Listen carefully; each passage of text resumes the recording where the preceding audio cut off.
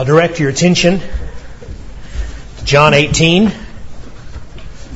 Pick back up our study there. John 18, I'm going to begin reading in verse 12. So the band of soldiers and their captain and the officers of the Jews arrested Jesus and bound him. Remember, this is right after the confrontation in the garden. First, they led him to Annas, for he was the father-in-law of Caiaphas, who was high priest that year. It was Caiaphas who had advised the Jews that it would be expedient that one man should die for the people. Simon Peter followed Jesus, and so did another disciple. Since that disciple was known to the high priest, he entered with Jesus into the courtyard of the high priest, but Peter stood outside the door. So the other disciple, who was known to the high priest, went out and spoke to the servant girl who kept watch at the door and brought Peter in. The servant girl at the door said to Peter, "You also are not one of this man's disciples, are you?" He said, "I am not."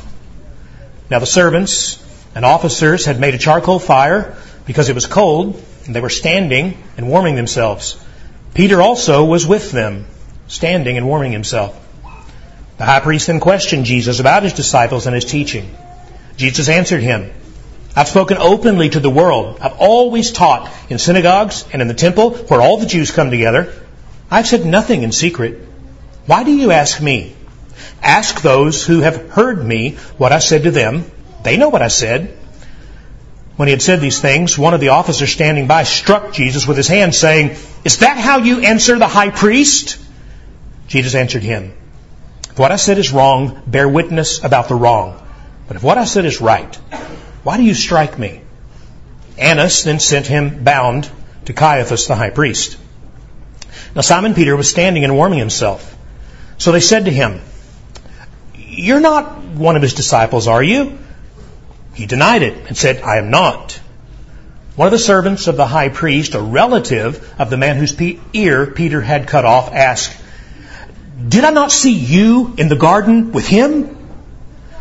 Peter again denied it, and at once a rooster crowed. Now, Lord, open to us your word that we may hear, that we may, even through these words, experience what you were doing that night, not only the life of Peter, but since you saw that it is written down, what you desire to do in our lives through this account for Christ's sake. Amen. And so you know this story. All four of the Gospels, in fact, tell us of Peter's failure to stand for Christ in the face of his enemies in the courtyard. It's just one of those stories that the more you read it, the more heartbreaking it becomes, but also the more easy to understand, because there's something of Peter in all of us. It's easy to stand in the company of Christ's people like this and say, "I will follow you at all costs, even if that's my life," as Peter did back in John 13. It's something else entirely when push comes to shove and owning up to Jesus actually does cost you something. Would you deny Christ if the circumstances were right? Have you denied Christ? Perhaps in subtle ways. And is there hope when you do? These are just some of the questions that we want to consider as we look at this passage, which begins when Jesus is bound like a criminal and led away to trial in verse 12. And so the band of soldiers and their captain and the officers of the Jews arrested Jesus and bound him. And so this is that same group that we saw last time, led by Judas, who came up the hill in order to arrest Jesus in the garden. But remember, it didn't quite go as they had planned. They were expecting to find a fugitive in hiding. That's why they brought the torches and lanterns, to search him out from his hiding place, to find him. They also feared there could be trouble. That's why they've got the soldiers. And apparently lots of them, we're told that there was a captain among them. That is a Roman tribune. It's the actual technical word for that. A commander of 1,000. Now, that doesn't mean there were 1,000 soldiers there that day, but this is the man's rank, and he would have brought a sufficient detachment. But do you remember what happened when they got there? Instead of them advancing on Jesus, Jesus advanced on them. Verse 4 says that then Jesus, knowing all that would happen to him, came forward and said to them, "Whom do you seek?" And they answered him, "Jesus of Nazareth." And Jesus said to them, "I am he," or more literally, "I am." And when Jesus said to them, "I am," they drew back and they fell to the ground. Instantly, he overpowers them and then commands them in verse 18 to let his men go. Only then does Jesus surrender himself to them, which is why last time we called this a sovereign surrender. Jesus is in control of the entire situation and gives himself to be bound. There's a scene in the Superman movie called Man of Steel that reminds me of this. The authorities come to take Superman into custody because they're a bit afraid of him. And he lets himself be taken and handcuffed. And you're sitting there thinking, well, that's not going to do any good. And of course it doesn't. Later he snaps the handcuffs like they're made out of paper. These men still have dirt on their clothes from being prone upon the ground at a word from Jesus. And then they bind him? No. He lets himself be bound. John 10, verse 18, Jesus had said, "No one takes my life from me, but I lay it down of my own accord." But they bind him. And there really is significance in that act, because this is, in fact, sacrificial language. The binding of a sacrifice. Just as Isaac had let himself be bound by Abraham, his father, in Genesis 22 as an act of sacrifice, so Christ is bound in obedience to his Father. In fact, sacrificial language runs all through this narrative. Jesus, you'll notice, is bound as a sacrifice. He is led away like a lamb to the slaughter in the presence of the high priest, where he will die in the place of his people. That's the literal reading of verse 14. When it says it would be expedient that one man should die for huper, that is, in the place of his people. John doesn't use that language by accident. John wants you, the reader, to make the connection between all that is happening to Jesus and all that is necessary for you and your salvation. In fact, it is an echo of Isaiah 53, verse 6 and 7. "All we like sheep have gone astray. We have turned every one to his own way, and the Lord has laid on him the iniquity of us all. He was oppressed and he was afflicted, yet he opened not his mouth." He didn't protest. He didn't shout. He didn't cry for mercy. "Like a lamb that is led to the slaughter, like a sheep that is silent before its shearers, he opened not his mouth." And so that process of Jesus laying down his life begins in earnest as he is led away to the high priest.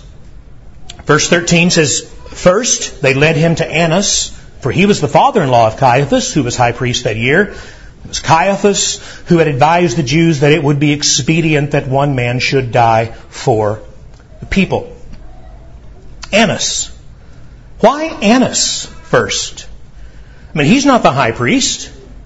He doesn't have any official authority to condemn Jesus. Well, that's what you think. That's because you're not a first century Jew. Because if you were, you would know this man, Annas, he's the real power in this whole situation, humanly speaking. Annas actually had been high priest from AD 6 to AD 15, according to the Jewish historian Josephus. But in AD 15, Annas had gotten into a tussle with the Roman governor, Valerius Gratus, and Valerius had deposed him, tossed him out of office. That didn't sit well with the Jewish people. The law of Moses commanded that the high priest should serve for life. Not that the Romans cared about that any, but the Jewish people did. And so even though Annas was no longer high priest officially, he was still the one they looked to as the true high priest over the nation. Which is, by the way, why in Luke chapter 3, verse 2, Luke says a strange thing. He says that took place during the high priesthood of Annas and Caiaphas. Scholars used to kind of look down upon that statement by Luke and say, well, Luke doesn't know what he's talking about. You don't ever have two high priests. Au contraire. Luke knows what he's talking about. You did. In this strange situation, Annas is high priest in the minds of the people. Annas is the power behind the power, the shadow priest in the background, manipulating things as he will. He even manages to get 5 of his sons and then Caiaphas, his son-in-law, seated as high priest in his place. And so you can think of him as the political puppet master behind the scenes, pulling the strings. That's why they bring Jesus to him. Officially, he has no power, but in reality, whatever he says, that's what's going to go. So this really is a shadow trial, and technically an illegal trial by Jewish standards. It's held at night in a private residence, overseen by the deposed high priest and his hand-picked pack of cronies. But this is where the real decision is going to be made. And what about Caiaphas himself, the official high priest? Well, he's not there initially, and perhaps that's for the sake of deniability. But don't doubt that he's in on it. As John reminds us in verse 14, it was this same Caiaphas who counseled the Jews all the way back in John 11 that Jesus had to die. This is for them a foregone conclusion. They're just trying to figure out how to make it happen. Interesting little sidelight here. Back in 1990, a bone box, that is a funeral box, an ossuary, was found in a burial cave near Jerusalem with the name Caiaphas carved into it. Many scholars believe it probably does contain the bones of this very man, though some dispute that, and some of his family members. But it's a reminder to us that all those who stand against Christ die and decay. They become bones in a box. But Christ lives forever. And so Jesus lets himself be led away to face these men. It's then that John turns our attention to Peter. And that brings us to Peter's compromise in the courtyard. Verse 15 says, Simon Peter followed Jesus. Now, let's stop and give credit where credit is due. Peter is following Jesus. John wants to make it clear that we see that. All the other disciples have scattered in the night, except for these two. It says there's another disciple who is with him. These two have determined to remain faithful. And the language John uses here emphasizes that fact. Peter followed Jesus. In fact, I've underlined this in my Bible because whatever else you may think of me one day, I hope it will include this, that I followed Jesus. Are you following Jesus? Are you determined to go with Him no matter where that might lead? Because it may lead to some pretty scary places. Peter followed Jesus. Though the other Gospels will say he did so at a distance, and we'll come back to that. But verse 15, Simon Peter followed Jesus, and so did another disciple. Since that disciple was known to the high priest, he entered with Jesus into the courtyard of the high priest. But Peter stood outside the door. So the other disciple, who was known to the high priest, went out and spoke to the servant girl who kept watch at the door and brought Peter in. So there's another disciple there with Peter whose name is never given, right? And that fact that his name is never given has led to an awful lot of speculation. Who is this unnamed disciple? Well, traditionally, almost universally, Christian expositors have believed this is John himself, the author of this gospel, who in many places includes himself in the narrative but never reveals his name.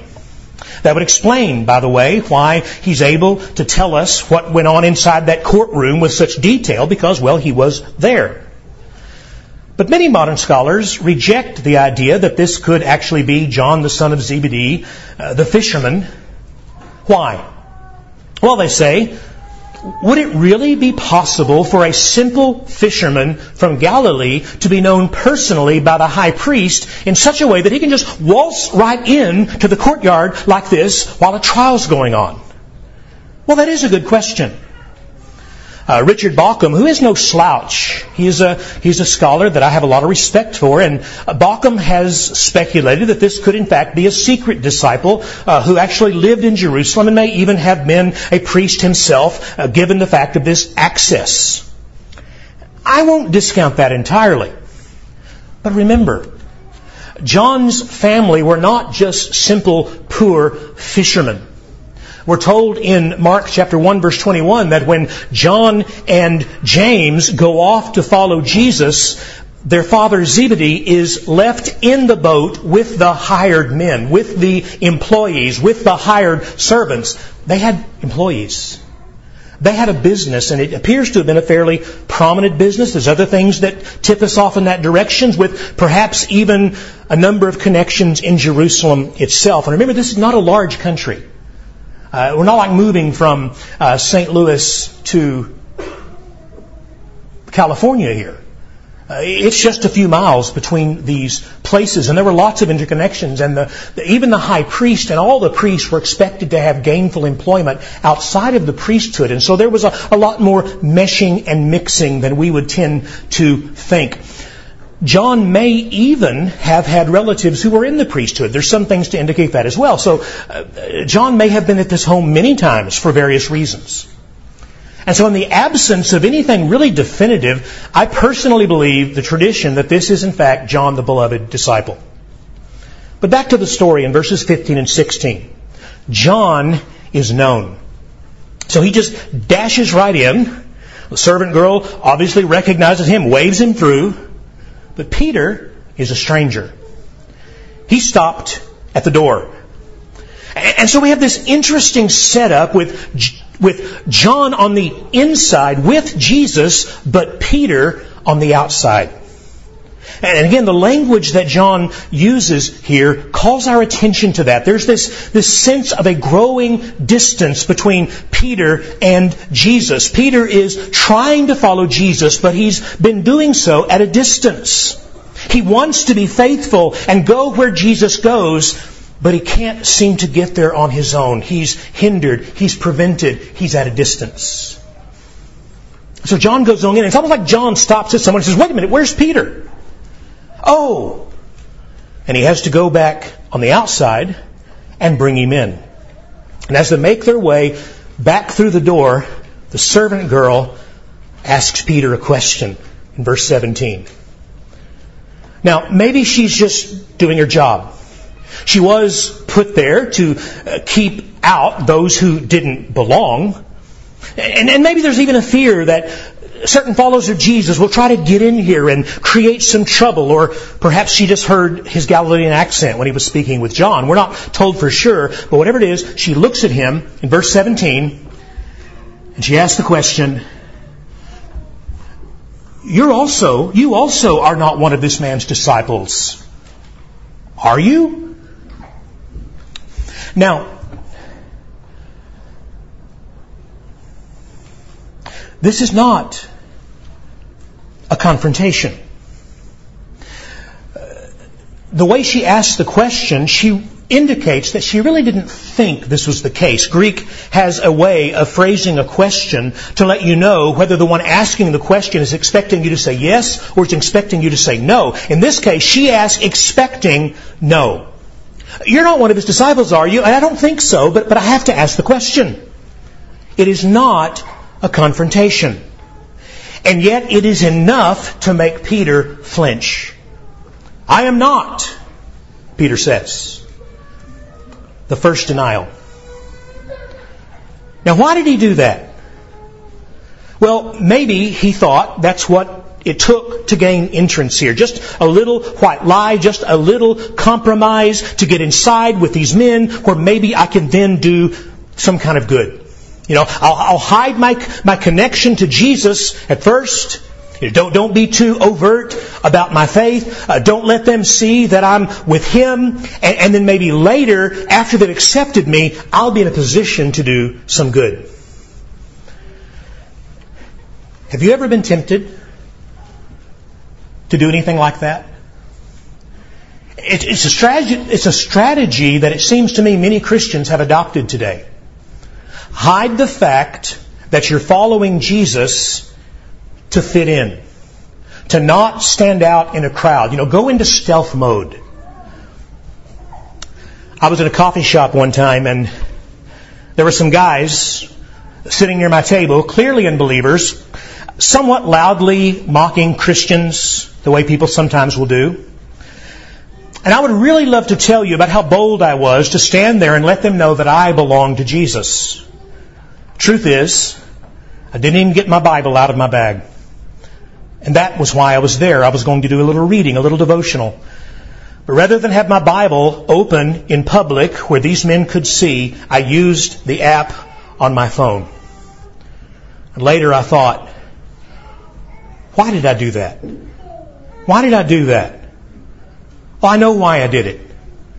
There's a little bit of Peter in me. What about you? You ever hide your connection to Jesus to keep from standing out? Do you ever let His enemies just assume that you're one of them for the sake of avoiding the hassle? It's an easy thing to do. And you can come up with all kinds of excuses for doing it. I sure did. But let me warn you. That's a habit that's very easy to get into, but really hard to break. Once you get into the habit of distancing yourself from Jesus, it gets easier the next time, and the next, and the next. And remember, we're talking about Peter here. This is no marginal disciple. We're talking about someone who's not just barely in the faith. This is Peter, the rock, the lead disciple. We expect more from him than this. This is Peter who has pledged his life and everything to follow Jesus, and yet, when questioned by this little girl at the door in a non-threatening way, Peter blinks and walks right by in a guilty silence. Peter hides his connection to Jesus to fit in with those who despise him. That's not going to end well. It never does. We see that beginning to take shape in verse 18. Now the servants and officers had made a charcoal fire because it was cold. They were standing and warming themselves, but Peter also was with them, standing and warming himself. What a scene! Nighttime gets cold in Jerusalem, even in the spring, because of a high elevation. It's about a half a mile up. And so the very men who had just arrested Jesus, minus the Romans, they've gone back to their fortress, but the very temple guards who had arrested Jesus are standing around this charcoal fire, and we're told that Peter is with them. And that sets up this third thing. Peter's failure to stand for Jesus in the presence of his enemies. Right at the end of verse 18, Peter also was with them, standing and warming himself. Again, John's use of language here is powerful. It's convicting. For Peter is standing with them. These words imply more than just mere presence. They imply fellowship. They imply fitting in, being one with the crowd. There's even a bit of an echo here of Psalm 1 verse 1. Blessed is the man who walks not in the counsel of the wicked, nor stands in the way of sinners, nor sits in the seat of scoffers. The blessed man avoids this situation of standing with those who despise God and giving the appearance of being one of them, and yet that is exactly what Peter does. And John's narrative then leaves him in that condition for a while, standing silent as a stone in stealth mode. As verse 19 to 24 then take us into the inner chamber where Jesus is being interrogated. And we'll pick that part of the story up next week. But the reason that John does that and the way he writes his gospel, I love John. I mean, the dude just is brilliant. The Holy Spirit working through him, of course. But the reason John does it this way is to show us that all these things are happening simultaneously. At the very moment Jesus is standing boldly before his accusers, bearing witness to the fact that he is indeed the Son of God, Peter is out there refusing to stand, hiding in the shadows, denying that he's ever even met Christ. So let's pick that story up in verse 25. We're told that Peter is still standing and warming himself. And according to the other Gospels, he's been there for about an hour now.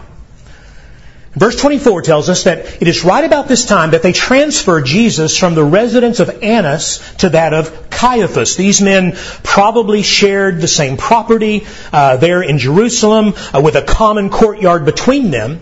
And so as they take Jesus through that courtyard, Peter is standing there in stealth mode. Pick up in verse 24. And Annas then sent him bound to Caiaphas, the actual high priest. Now Simon Peter was standing and warming himself. So they said to him, "You also are not one of his disciples, are you?" And he denied it and said, "I am not." The second denial. Again, the person who asks the question doesn't think this is actually true. It's that same Greek form. I don't think this is the case, but I'm going to ask it anyway. You're not one of that man's disciples, are you? I mean, I know you're from out of town.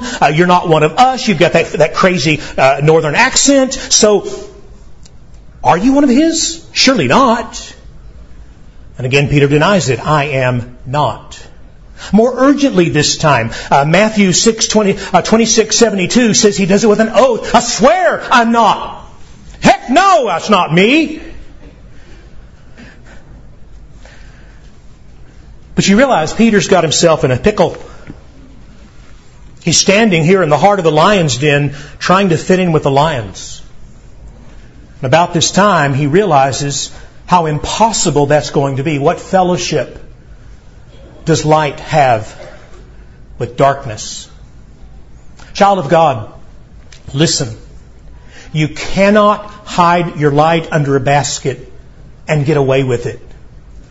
If you truly belong to Him, the light that He gave is going to shine through. In fact, I believe Jesus will see to it eventually that your light does shine through, if you're His, because He has appointed you to be a witness to Him and to His glory, not to sit there in a guilty silence.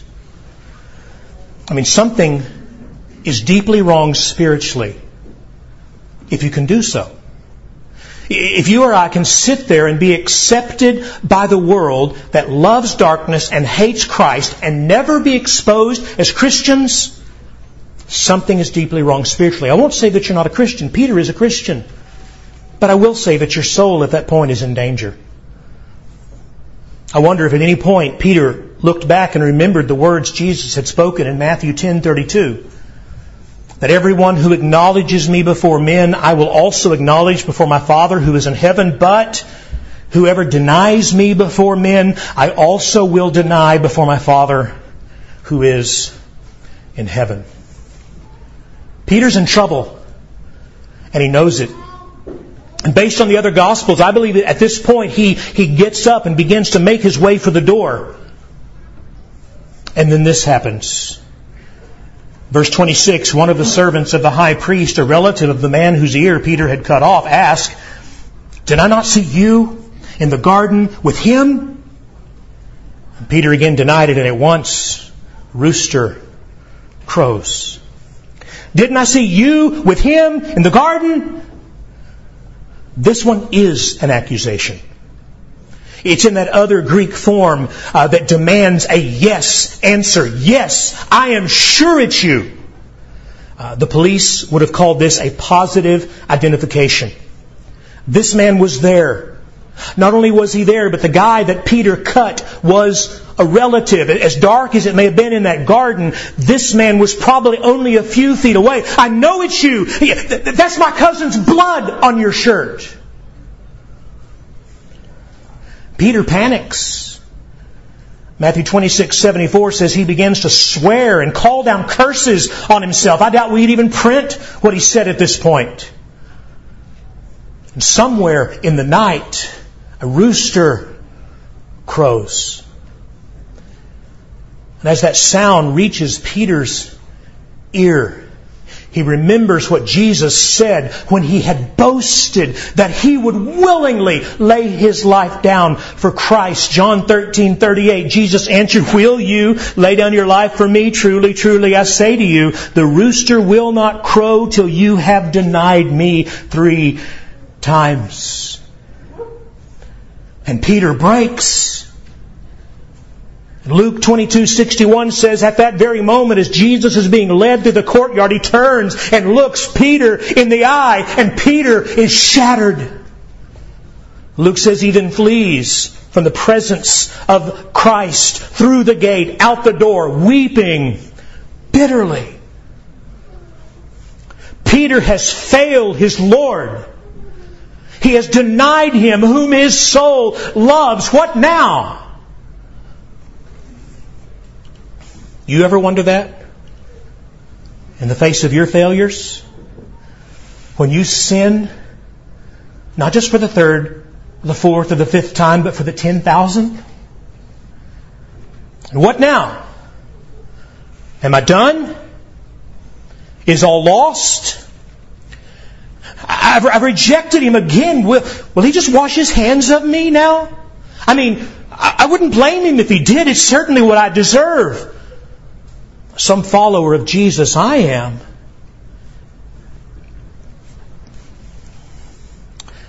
I had a student once in my New Testament class. She'd never really read the Bible.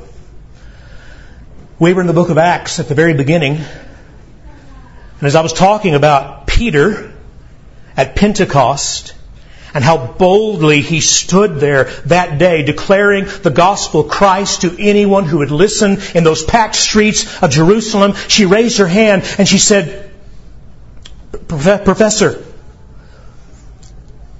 so this is a different guy named Peter, right?"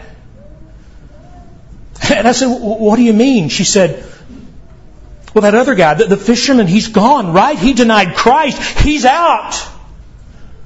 And she was truly puzzled.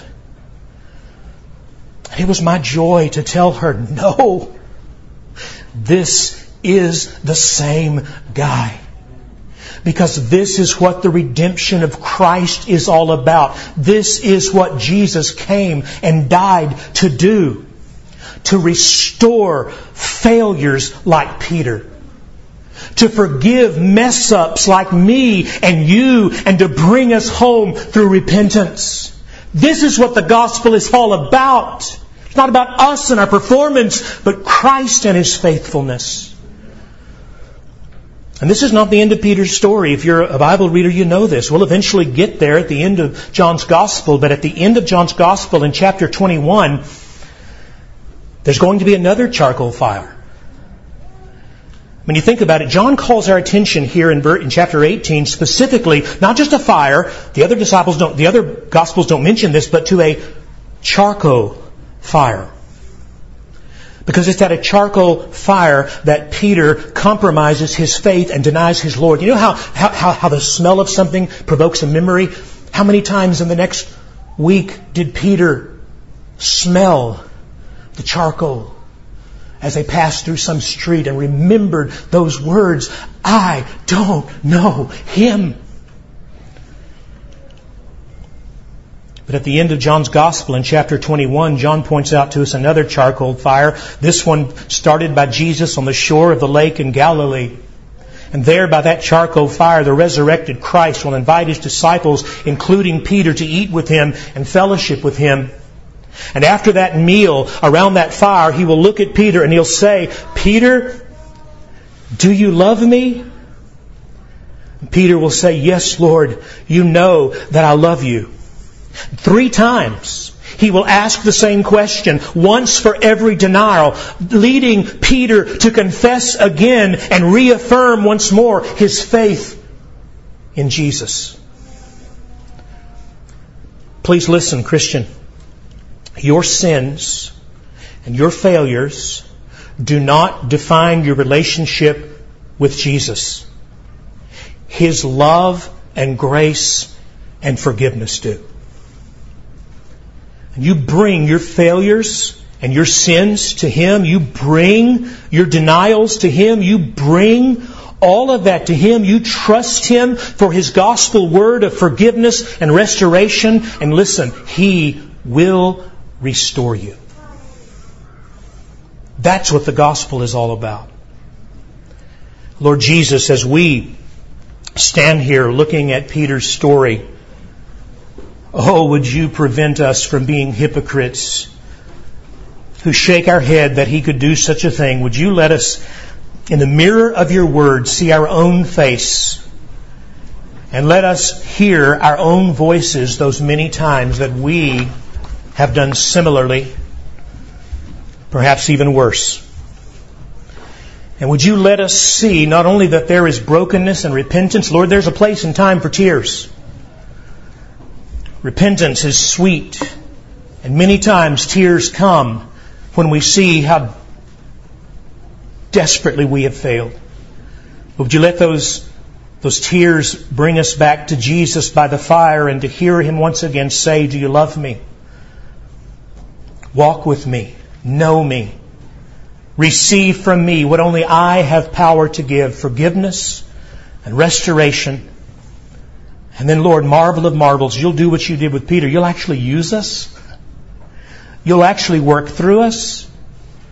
You'll actually sustain us, that we might walk in faithfulness, still fallen, still stumbling at times, but in faithfulness by the power of your grace.